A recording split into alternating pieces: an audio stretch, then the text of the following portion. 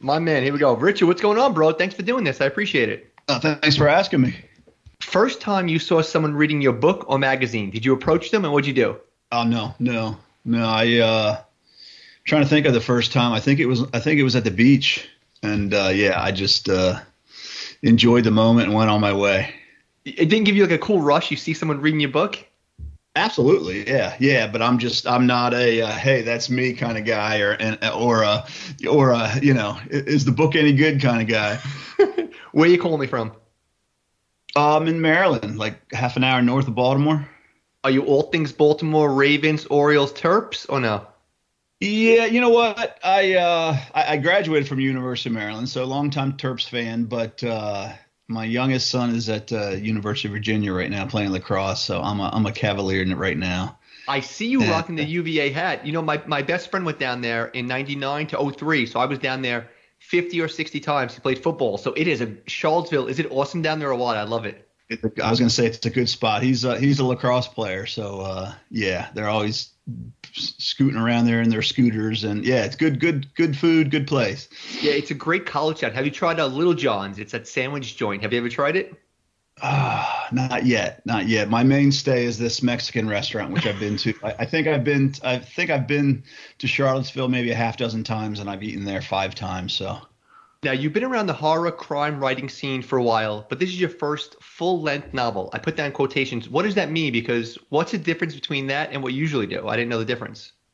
Well, you know what? I've done a bunch of novellas, which are like, it's kind of a short novel kind of a thing. I did the second Gwendy book after writing the first one with Stephen King, Gwendy's Magic Feather. It says a novel on the front, which, is borderline true. It's technically a short novel, but I think that, Boogeyman was twice that length, and it was definitely a legit full-length novel. And I just think they wanted to kind of have that added promotional aspect of saying, hey, this guy's been around for 30-something years, but this is his first real book. Well, let's get to it. Best-selling, hopefully soon to be a Goodreads award-winning book, Chasing the Boogeyman. Congratulations on this success. And when did you know the book was a hit? Like, was there a tweet, or what made you be like, okay, this book has it? Because you knew it blew up right away. It was when it debuted on the New York Times list at 10. We worked really hard on promotion, and it kind of everything was there. It had a nice buzz. It had the blurbs from people like Stephen King and Harlan Coben,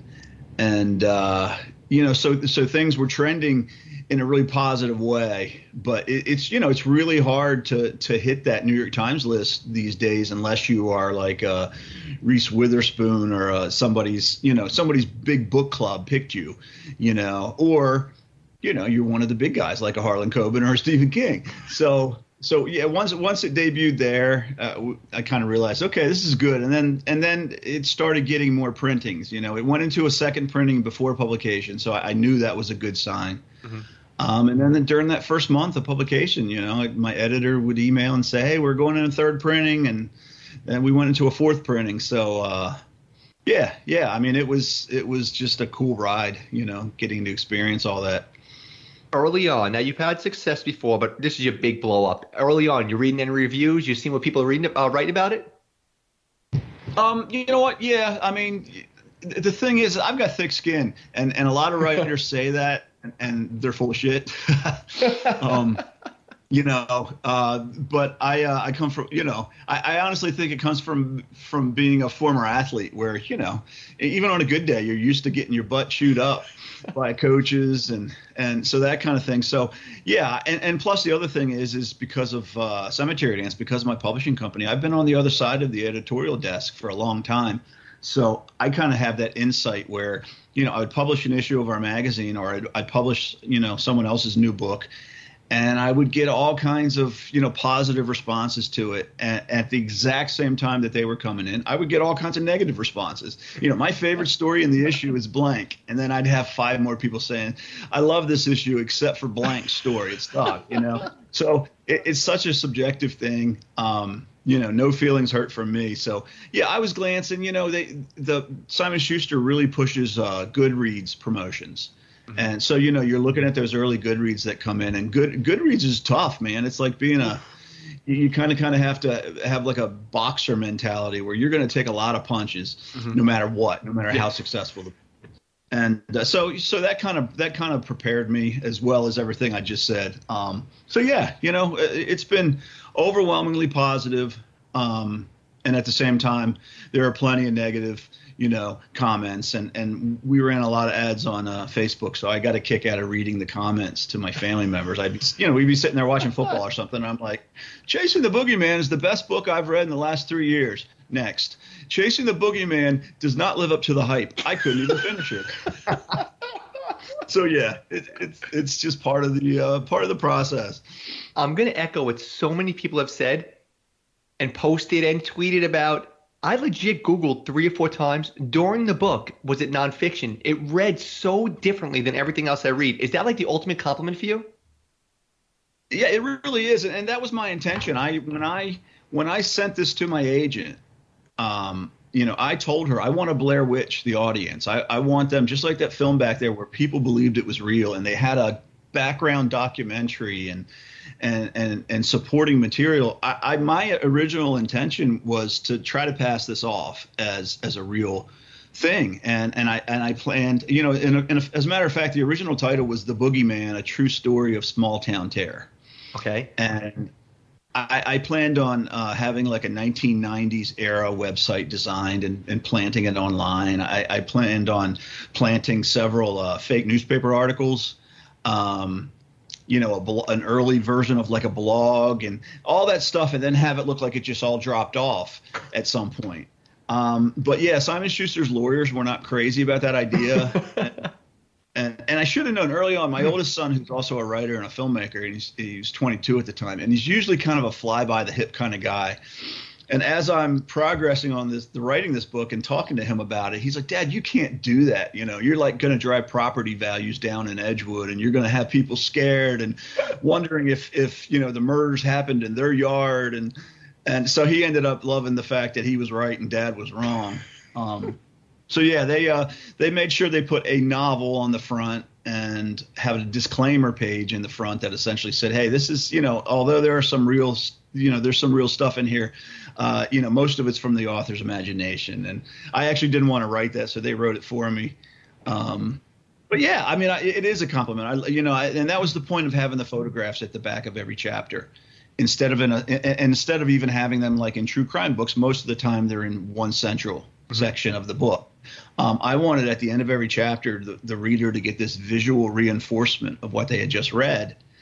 And my hope was that by chapter 5 or 6, no matter what it said on the front of the book about it being fiction, seeing these pictures and reading the words would all just kind of pile on top of each other and convince them that they were reading a real story. Now, but the book is kind of based on a true story, right? I think it's called The Phantom Fondler Terrorized Your Neighborhood for a Decade, right? So it's kind of based loosely on a true story? Yeah, I mean, that was definitely the catalyst for like I said, everything that happened except for the murders, everything that I cover in the book is mostly true. I really did move back to my parents' house after, graduation for 9 months and blah, blah, blah. So, yeah. And that was when the Phantom Fondler, he was, sneaking in people's houses at night and touching women, on their hair, their legs, and excuse me, they'd wake up and he'd take off. And what's interesting is I knew this happened. I remember how the town reacted to it, which is very similar to in the book. What I didn't remember is I thought this thing probably happened 3 or 4 or 5 times. Usually you blow it up the other way, in your memory, it gets bigger. But what happened is it got smaller because when I went back and researched everything, I realized that this guy had done this over 30 times and had never been caught. And I was like, wow. He was arrested later in Baltimore City for an unrelated crime, and he admitted to everything, and the evidence matched up. But yeah, I 30 times that he did this in our community and was never caught is terrifying.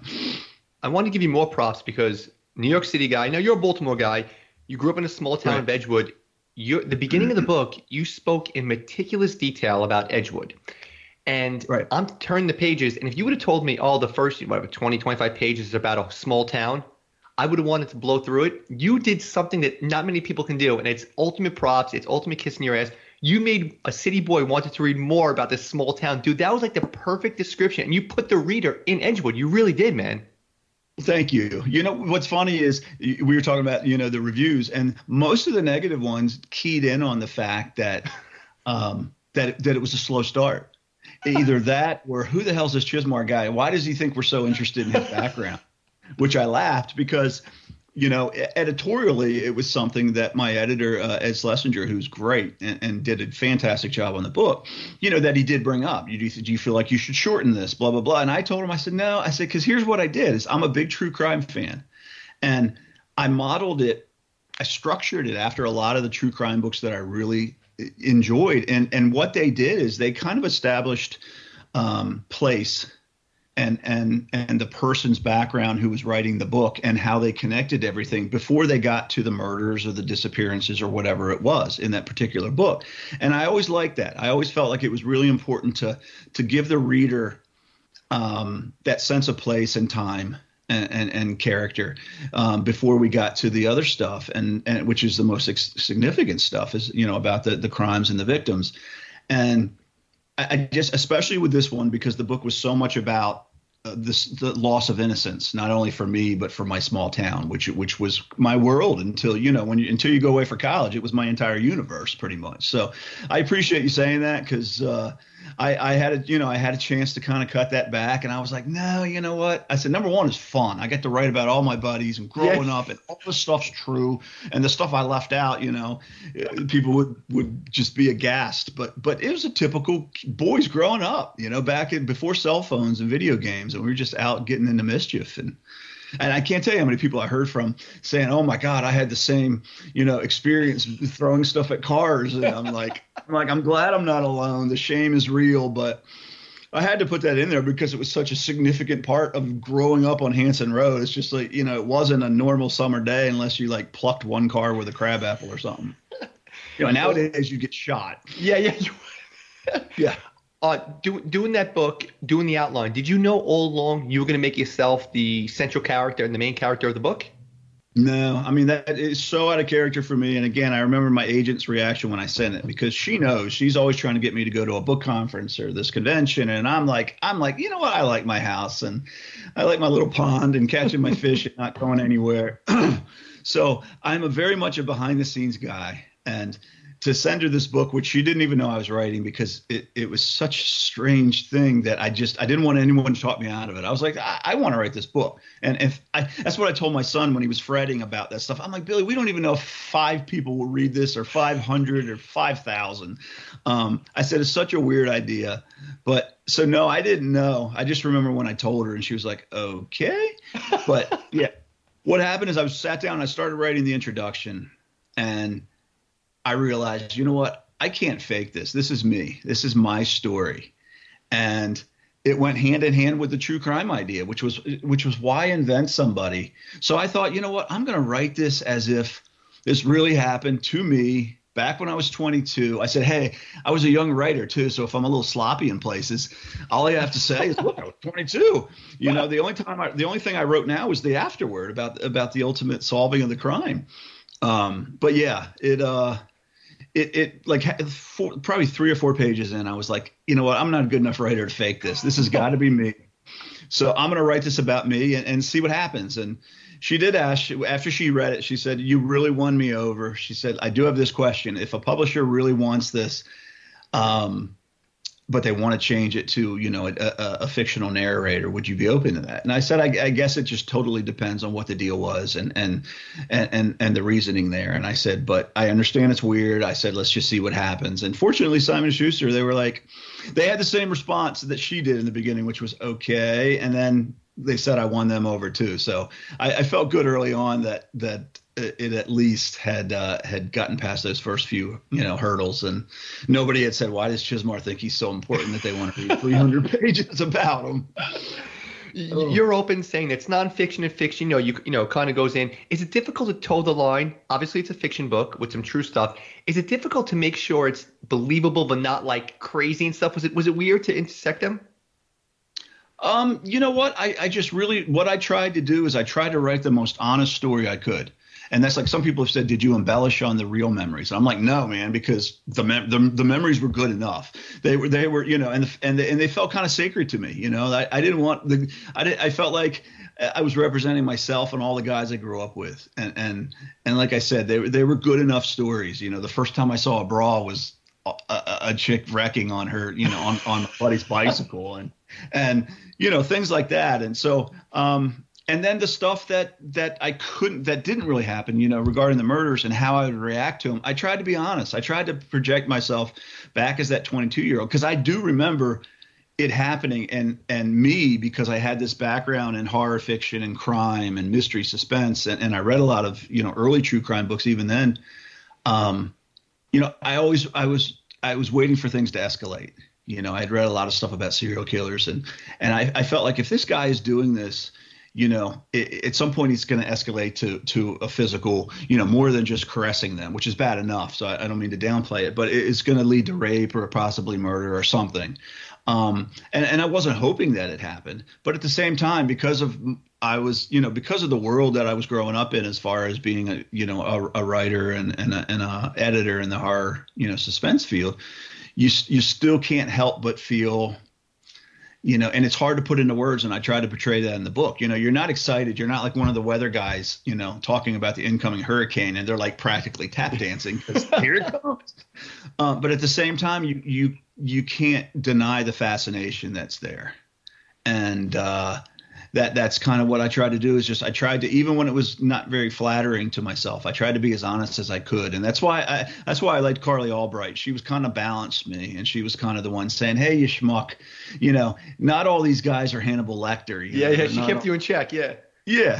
Yeah, and that's why that is just. But that was what I disappointed people about the most, I think, at the end of the book, is that there was no Carly Albright. She was kind of a combination of several people I knew, but so many people were like, I just want to meet Carly, and I'm like, oh. So yeah, if there's ever a movie, that's the role I'm most looking forward to being cast. Well, I'm glad you mentioned movie, because for me, it had a small touch of Scream. It had a curfew, murder, small town, everyone's a victim. Did that play any part of, like, while you're writing it, like, okay, this is kind of a Scream thing, a small town, or that might happen in any small town? Not until I was finished. You know, I really thought of it as a little bit of like Halloween, because you don't really the stuff happens off screen. Mm-hmm. And that's one of my favorite horror movies, or maybe my all-time favorite. I feel like it's such a simple story told so well. And for a long time, that's what I said. I said, you know, because you start getting so much buzz and you get a little nervous. And I remember telling people, I'm like, you know, Boogeyman, it's really just like this campfire story. It's just, I used to be that kid who'd tell the stories and scare my friends. And this is just kind of like the grown-up version of me and my buddies all sitting around a bonfire having a drink, and me trying to scare them as grown-ups. And I said it's a very small story in a lot of ways. It's all centered in this little town, and it's one guy's version. Mm-hmm. And I just, you know, I'm like, I listened to a lot of Bruce Springsteen when I was writing it. It was that kind of Americana thing. And so, yeah, I didn't really think of it as anything when I was writing it, other than just this very personal story. And then once I realized, you know, how the town reacted, and like you said, curfews and all that, you're 100% right, because Scream is immediately what I went into. I said, you know what? I kind of wrote a combination of Scream and Halloween and I'll Be Gone in the Dark, you know, the Michelle McNamara true crime book. And I was like, I didn't mean to. And I threw a little Stephen King flavoring in there, and I didn't even mean to do that. You know, I remember I texted him and I said, you know, dude, I realized after the fact that I put a hopscotch grid in this story I'm writing, in this book I'm writing, and you have a hopscotch grid in Hearts in Atlantis. And I'm like, so it's obviously it was this subconscious, you know, kind of, you know, you know, trying to, you know, just, you know, honor yours. And I said, but I'll take it out if you want me to. He's like, no, that's cool as hell. Leave it in. So, yeah, it's just funny because I wish I could go back and say, you know, yeah, I was really smart from the beginning and kind of did a little of this, but I didn't. I just really wrote the story I wanted to write, and it came together. So that was the cool thing. Chasing the Boogeyman, we're talking murder, small town. You're the lead guy. Give the synopsis of the book. We gave everyone the full background. Just give the meat and potatoes of what the book is. Essentially, it's about 22-year-old me who just graduated from the University of Maryland with a journalism degree, with no intentions of using it because he inexplicably started a little horror magazine his senior year in college called Cemetery Dance. So I'm engaged to get married in about 9 months. My fiance and I decide, hey, I'm going to move home for 9 months and save money instead of going out and getting an apartment now and paying rent because we're young and poor. And I'm just going to work on my magazine, and I'm going to write my stories and send them out to other magazines and just try to make this crazy dream work. And so I moved back to my hometown, to the bedroom I grew up in, and it's just a really interesting dynamic there because I am standing on that threshold of adulthood, about to be married and living out on my own, but I'm living in my old bedroom and I'm staring out my window. And how I described it was I'm every day I'm seeing the ghosts of my childhood out there. And while all this is happening, I'm working on my horror magazine, writing my scary stories. There's actually someone in town doing bad things, and the town is kind of losing their mind and turning on each other. And there's neighborhood watch programs and all this other stuff. And I get involved in the story, firsthand. So that's kind of the synopsis. It's always difficult to put in a sentence or two. It sounds ridiculous, but it's and everything up to the murders occur is pretty much true. Well, let's talk about Cemetery Dance. You started that in '88 while you're in school. How'd that idea come about? Because that's a bold move. Now everyone can throw a blog on and stuff. You started a magazine. That's pretty wild. So how'd that come about? And what was your end game with that? Did you always know, okay, do you have a backup plan? If that's my answer. So you start Cemetery Dance. Why, how, and what was your backup plan if that didn't go through? No backup plan at all.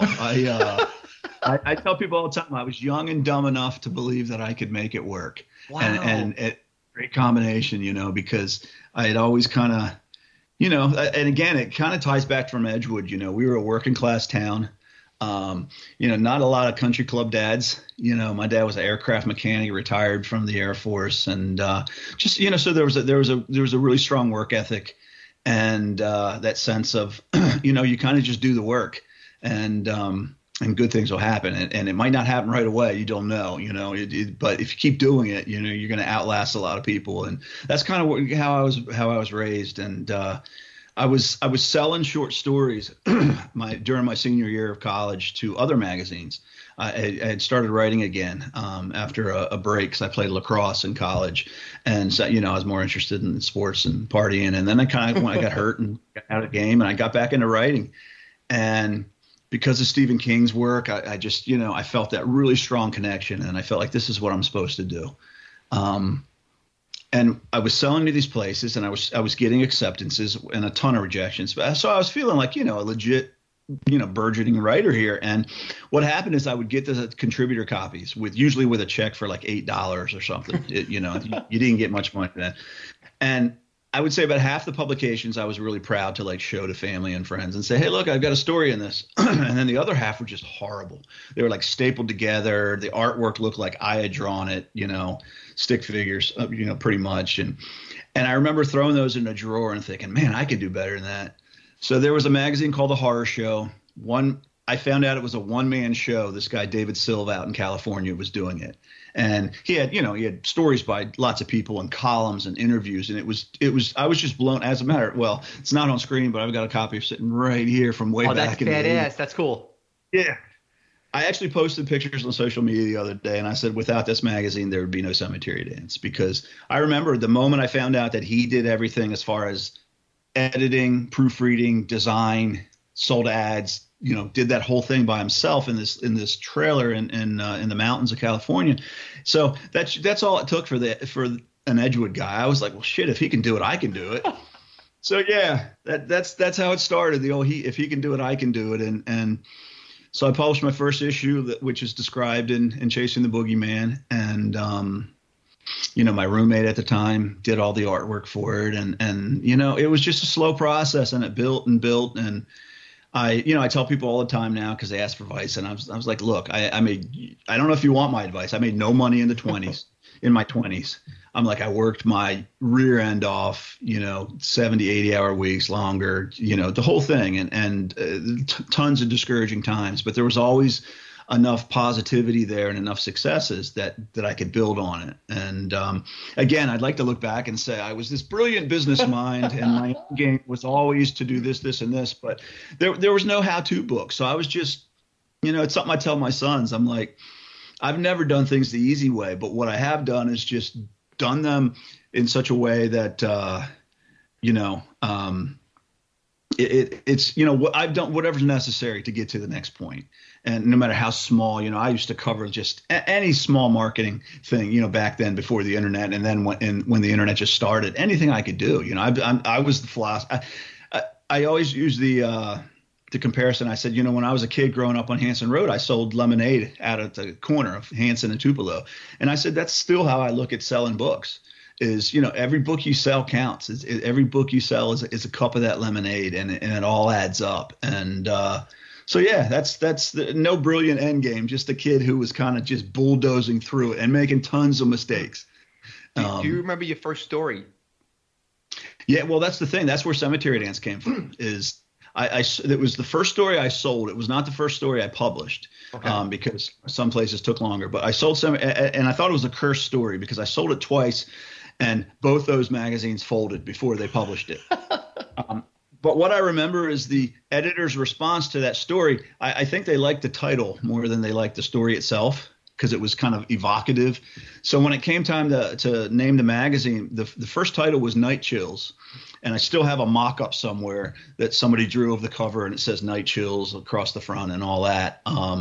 It's probably worth a couple of dollars, but I remember, asking for feedback. Like I said, well, a lot of things with night in the title and a lot of things with chills in the title. Maybe you should just try to come out of the gate and be more original. And kind of something that's a catchier. And I remember Cemetery Dance. Everyone commented on the title, and I was like, well, let's do Cemetery Dance. So then I spent like the next 5 years explaining what the hell Cemetery Dance was to every bank, teller at my bank, and at the post office, to every single clerk at the desk, and at Kinko's. I still remember at University of Maryland doing flyers. And somebody's like, "Are you throwing a rave out in cemetery?" I'm like, "No, nothing nearly that cool, man." I'm like, I'm a book nerd. My rave days are over. Now, how'd you get linked up with Stephen King? Because you drop his name casually. You guys are buddies. How'd you link up with him, and how young were you when you guys first connected? Well, right from the get-go, like being like 22 or whatever, I sent him the first issue of the magazine up in Maine, and then. I sent him the second issue. I sent him the third issue. Just everything we did. Eventually we got into books. I sent him a copy of every book. And I'm sure with letters saying, you're my literary hero. You're the reason I'm doing this. And it was true. In 10th grade in high school, we read one of his stories out loud in class. And I had that kind of awakening where it felt like a door was opened. And I was like, I want to do this. And then, of course, I was into lacrosse and girls and parties. And so you kind of, I want to do this maybe one day. And then when I got hurt from lacrosse, I remember being really lost because it was kind of my identity. I played for, high school, college, and I was good at it, and it's what people knew me as. And I remember feeling really lost, and that's when It came out in hardcover, the big doorstop book. And I read this book, and it reminded me that this is what I was supposed to be doing. It was just, I tell people that, and I'm like, no, I'm not making it up to make it sound good. I'm not, being overly dramatic. It's just by the time I was finished with the book, I felt I wasn't lost anymore. And I kind of felt like, okay, I found my roadmap back. And I started writing for the school newspaper, actually writing sports, and then started writing fiction again. And so, yeah, I'm sure I told him all those stories. And then at some point he sent me a nice blurb for the magazine saying, hey, Cemetery Dance is one of the best. I read it as soon as it comes in. And then he sent me an original short story for Cemetery Dance number 14. And that was like 3 years into the business. So it came pretty quickly. And then that led to, like I started doing books later that year in 91. And I think it was around 2000, he sent me, his assistant sent me a manuscript copy of From a Buick 8, which is about, police officers in Pennsylvania up in Amish country. And it's just a wonderful book. And he said, you want to do a limited edition? So that was the first. And then spent the next years doing a lot of publishing deals with him and developing a really strong business relationship. And then at some point that turned into a friendship. You know, there's not a lot of big sports fans in the writing world. I know. Every Super Bowl time, you always get, you know, all these posts on social media. What is this big game everyone's talking about? And some of them are being sarcastic and a lot of them aren't. So yeah, the fact that we were both big baseball fans and family guys, you know, people always say, well, what did you guys talk about in the beginning? And I'm like, you know, our families, our dogs, baseball. He's Red Sox. I'm Orioles. Every once, so a lot of movies and other people's books. We didn't talk writing, you know, about our stuff at all. But it just became a friendship and something that I felt very fortunate to have. I have a ton of athletes on, and I'm going to ask you kind of the same question. The first time guys go in the locker room, no matter how good they were in high school and college, you're standing with the greats. So the first time you're collaborating with King, isn't it weird or intimidating as you get his let me make an edit on this. Is it weird editing it and then like sending it back to him? Oh, no, the entire process is just, you know, I've been asked that question a lot, obviously, because it's Stephen King. Yeah. And especially because it's Stephen King in so many ways. It's not just Stephen King, the world's best-selling author and all these other things, but it's Stephen King who I essentially had a copy of, you know, I essentially had a paperback of one of his books in my back pocket, you know, growing up every summer. So it's like that personal connection is magnified so much. Yeah, I mean, it's still, I look back at it and I'm like, it's ridiculous that I've written a couple books with Stephen King. I've got no other explanation to say. It's ridiculous. It's wonderful. When I did press for the first book, I always, the line that ended up coming out repeatedly, because it captured the honesty of it so much, was I've always been a huge dreamer, but I never dreamt that big. You know, I'm sure in the beginning I dreamt maybe one day I'll publish Stephen King. Mm-hmm. Maybe one day I'll see an email with his name on it and he'll say, hey, Rich, why don't you do this? But no way in any shape or form did I ever dream that we would write something together. And I'd be so, you know, have such an inside view of his process and his generosity and his talent and all that stuff is essentially sitting next to him almost at a word processor. So yeah, it's ridiculous. It's crazy. It's wonderful. It's such a gift. So that's how I look at it. And I was terrified in the beginning. I was so excited when it was like, hey, let's do this. And then I didn't tell anyone in my family. I found out on a Friday I was like, you sure you want to try this? He's like, yeah, give it a. I didn't tell anyone in my family that entire weekend because and we're a tight family, man. We talk about everything, but it wouldn't come out. And then that Sunday evening, I remember we were just all sitting around watching something on television, and I was like, guys, guess what? I'm going to collaborate with Stephen King, and everything. It was just like in a movie. Everything kind of went quiet, and they looked at me like, what? I'm like, I know. Because by then the excitement had turned into kind of, how the hell are you going to do this? And then Monday when I sat down to write, it stared me in the face. And I remember my hand was shaking and I was like, Rich, this is stupid. And I just opened my laptop and I started writing, and it's like within an hour I was in Castle Rock, Maine, and all the nerves had gone, and I whipped out a huge part of the story like in the next 3 days. And I remember I just emailed it to him because I said, if I sit here and I try to nitpick and make it perfect, I'm never going to send it to him. So it was a case of just being, I wasn't young and dumb, but I was old and still dumb enough to think I could do it. And so that's a long-winded way of saying I still have no idea how it happened. I still have no idea how I did it, but it'll always be something I'm most grateful for, the experience. Now, how'd you get linked up with James Renner? I love James Renner. He's been on the podcast before. We talk a lot. How'd you get linked up with him? You know what? I read. I'm trying to think. The first one I read from him, it was True. I think it was True Crime Addict. Oh, amazing book. Okay. Yeah. And that's the thing. I've talked a lot about true crime because of Boogeyman, and I have such respect for the people who do that and do it well. I've read some true crime books where I'm just like, they should take this author out behind the shed and whoop his butt because he didn't treat the subject with enough respect, or he just, is sloppy, blah, blah, blah. James and some of the other guys who I really, that Michelle McNamara book, I just, you could see I've always told people, I've always felt like I probably have a true crime book in me, because I do like research, and I feel like I would, break my back to do the subject justice and the people who are involved. And I really respect that about people like James. It's just, you can see they put their heart and soul in there, sometimes to their own detriment, to get the story right. And, Boogeyman was kind of my way of doing that, but without, doing all the hard work of the research and dealing with the survivors and the friends. I was able to make that stuff up. So yeah, I read True Crime Addict, and then I immediately do it. Anytime I find an author I really like is I get online and get what else they have.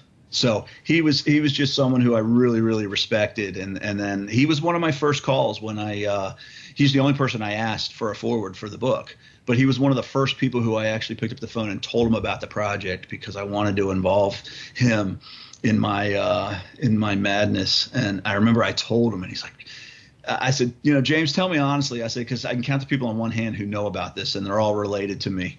I said, so and don't worry, you're not going to talk me out of it. I said, so if you think it's a ridiculous idea, it's okay. And I said, but I would just and he's like, no, Rich, I think this is really smart. And, if you pull it off, it's going to be something new and something pretty exciting. So yeah, I was thrilled that he said yes. And he wrote his foreword to me fit perfectly with the book, because it was so full of these small details that added up that made you think, well, there's no way he made this up. Exactly. On the beach, under the table. Yeah.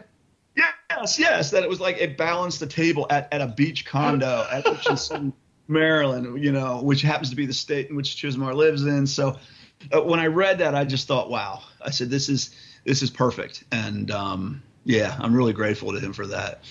Chasing the Boogeyman has an end, but it's so successful. Is there any chance of maybe more books, a prequel, or staying with the Boogeyman name and going on, or not really? Yeah, you know what? That's actually, I'm going to write a sequel. So that's awesome! Really, it's coming next. I had no intentions of doing it. I had no intentions of kind of ending it. With like any good horror film where you have that sequel possibility.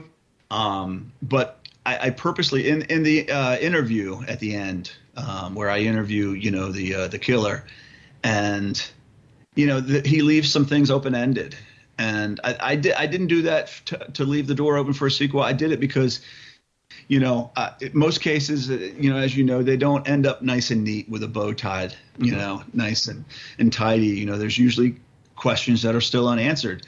And so I did that to try to, like I did with the rest of the book, to try to be as authentic as I could be. Because I didn't want this, this guy who had done all these things and kind of paralyzed this town to kind of just say, okay, here's everything you want to know. So, but that struck a chord with a lot of readers, and it struck a chord with me. It kind of echoed in the back of my head that, there's still more of this story to tell. And I don't even know all the answers myself, but that was kind of the fun of writing this book, is, they came as I wrote it. So I'm looking forward to it. And I feel like, it's going to be in present day with me at this age, obviously. And he's still incarcerated, but there's other things happening that, again, involve the schmuck named Richard Chizmar. So, I actually told my agent, I said, I promise I'm never writing a book about myself again. I said, but I got to write this one. So, yeah, we're in the process now, working out a deal, and that's actually going to be the next book I write. Ready to finish up with some quick hit questions? Sure. You and I are at a bar here in New York City. Not Stephen King, because we know that already. Who's the coolest cat in your phone that if you texted them, they would text you right back? Oh man, because King's a heavy name. I'm not going to lie. That's a big time name. Yeah. No, you know what? I'm trying to. I'd have to look at my phone to tell you.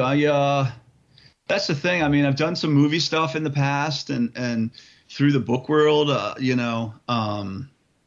I've met some interesting people. So, and I'm not even trying to cop out here. And it's just like, who the hell would I say? Whether it be my buddy, I don't know. I grew up with this guy named John Sheck, who was a big actor out in Hollywood for years, and he's still out there working. And I know some country singers, Janet Kramer and some others. So it's like, hell, that's a shitty answer. I'm sorry. Here we go. I have a lot of true crime writers on. What's your writing schedule? I know Eric Larson, Joseph Lombard, Harold Schechter. They're very OCD with their writing. Are you the same way? Only when I'm into the story. You know, Okay. that's the thing. I have never been, and it's not a matter of discipline, but because of my job, you know, the editorial side, every day is a little bit different. Which is probably what has kept me in the game for 30 plus years, because I've never gotten bored or burnt out.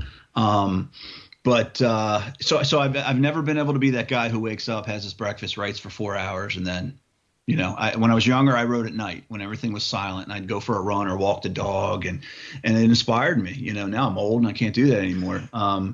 But once I'm into the book, once it's got its hooks into me, I write all day, every day. And that's the thing. I kind of disappear from the world for 3 months. And fortunately, I'm a fast writer, so I can get that draft down, and I'm not rushing it. But it's just, I embarrass my kids, because we'll all go out to dinner or lunch, and I take my laptop with me, because I'm like, I might have to finish this. And I might have a thought. Yeah. Yeah, I mean, people blow the horns at me because I have my laptop open on the center console and I'm writing a couple lines before I forget it. And yeah, I'm that guy. So it always, my wife will know when she has to repeat things, like instead of having to repeat them 2 or 3 times, she has to repeat them 5 or 6 to get through to me. She's like, he's in his writing world, and he's going to be worse for the next 3 months. So yeah, I wish I had a dedicated writing schedule, but it's wherever the story takes me. One sporting event in history you wish you could have witnessed live. Man, let's see. Probably. You know what? I would have liked to see the Ravens win the Super Bowl.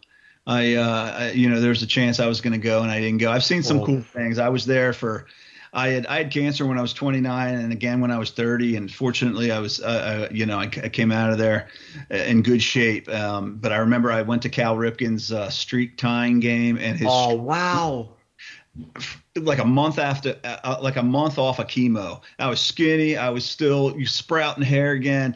I was weak as shit. But I remember both of those games, standing up for, just for such a long time, applauding and being overwhelmed. And I've seen some other, prominent. I saw the last game at Memorial Stadium with my wife, freezing cold, and I had tears rolling down my face like a sap. So yeah, but probably seeing the Ravens win the Super Bowl would have been it for me. Yeah, I'm a Giants fan, so that's probably the worst game I never want to see again. Yeah, but you know what? You guys beat the Patriots, so twice, so it evens out. And I was like one of the few Tom Coughlin fans. I miss the guy. He reminded me a lot. He reminded me a lot of Edgewood dads. Just fiery and stuff. Yeah, just fiery and old, but still look like he could kick your butt. And you just like, I'm not gonna mess with you. You've got old man strength and probably like mental telepathy stuff you can do. I always said if I played for Tom Coughlin, I would have been playing for the guy because I didn't want to disappoint him. Last show you binge watched, or last show that you binge watched that you'd recommend for somebody? Oh man, what's the Midnight Mass? That's the easy I answer. watched it. It was pretty good. Yeah, everybody talked about it and everybody loved it until it became too popular, and then you started getting all the negative posts. It was good early on because no one knew about it. Then everyone hyped it up too much and they hated it. Yeah, exactly. But I actually really enjoyed it, even with the long ass dialogue and the long speeches and stuff. I was kind of like, okay, he's doing this on purpose, and it's actually working for me. So yeah, I watched that with my son, and we really enjoyed it. And finally, coolest piece of memorabilia you own and the coolest book you own, whether it's a first edition or an old book, coolest book and coolest piece of memorabilia.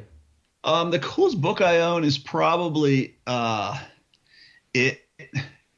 after I got to know Steve and was able to tell him that story of what it did for me.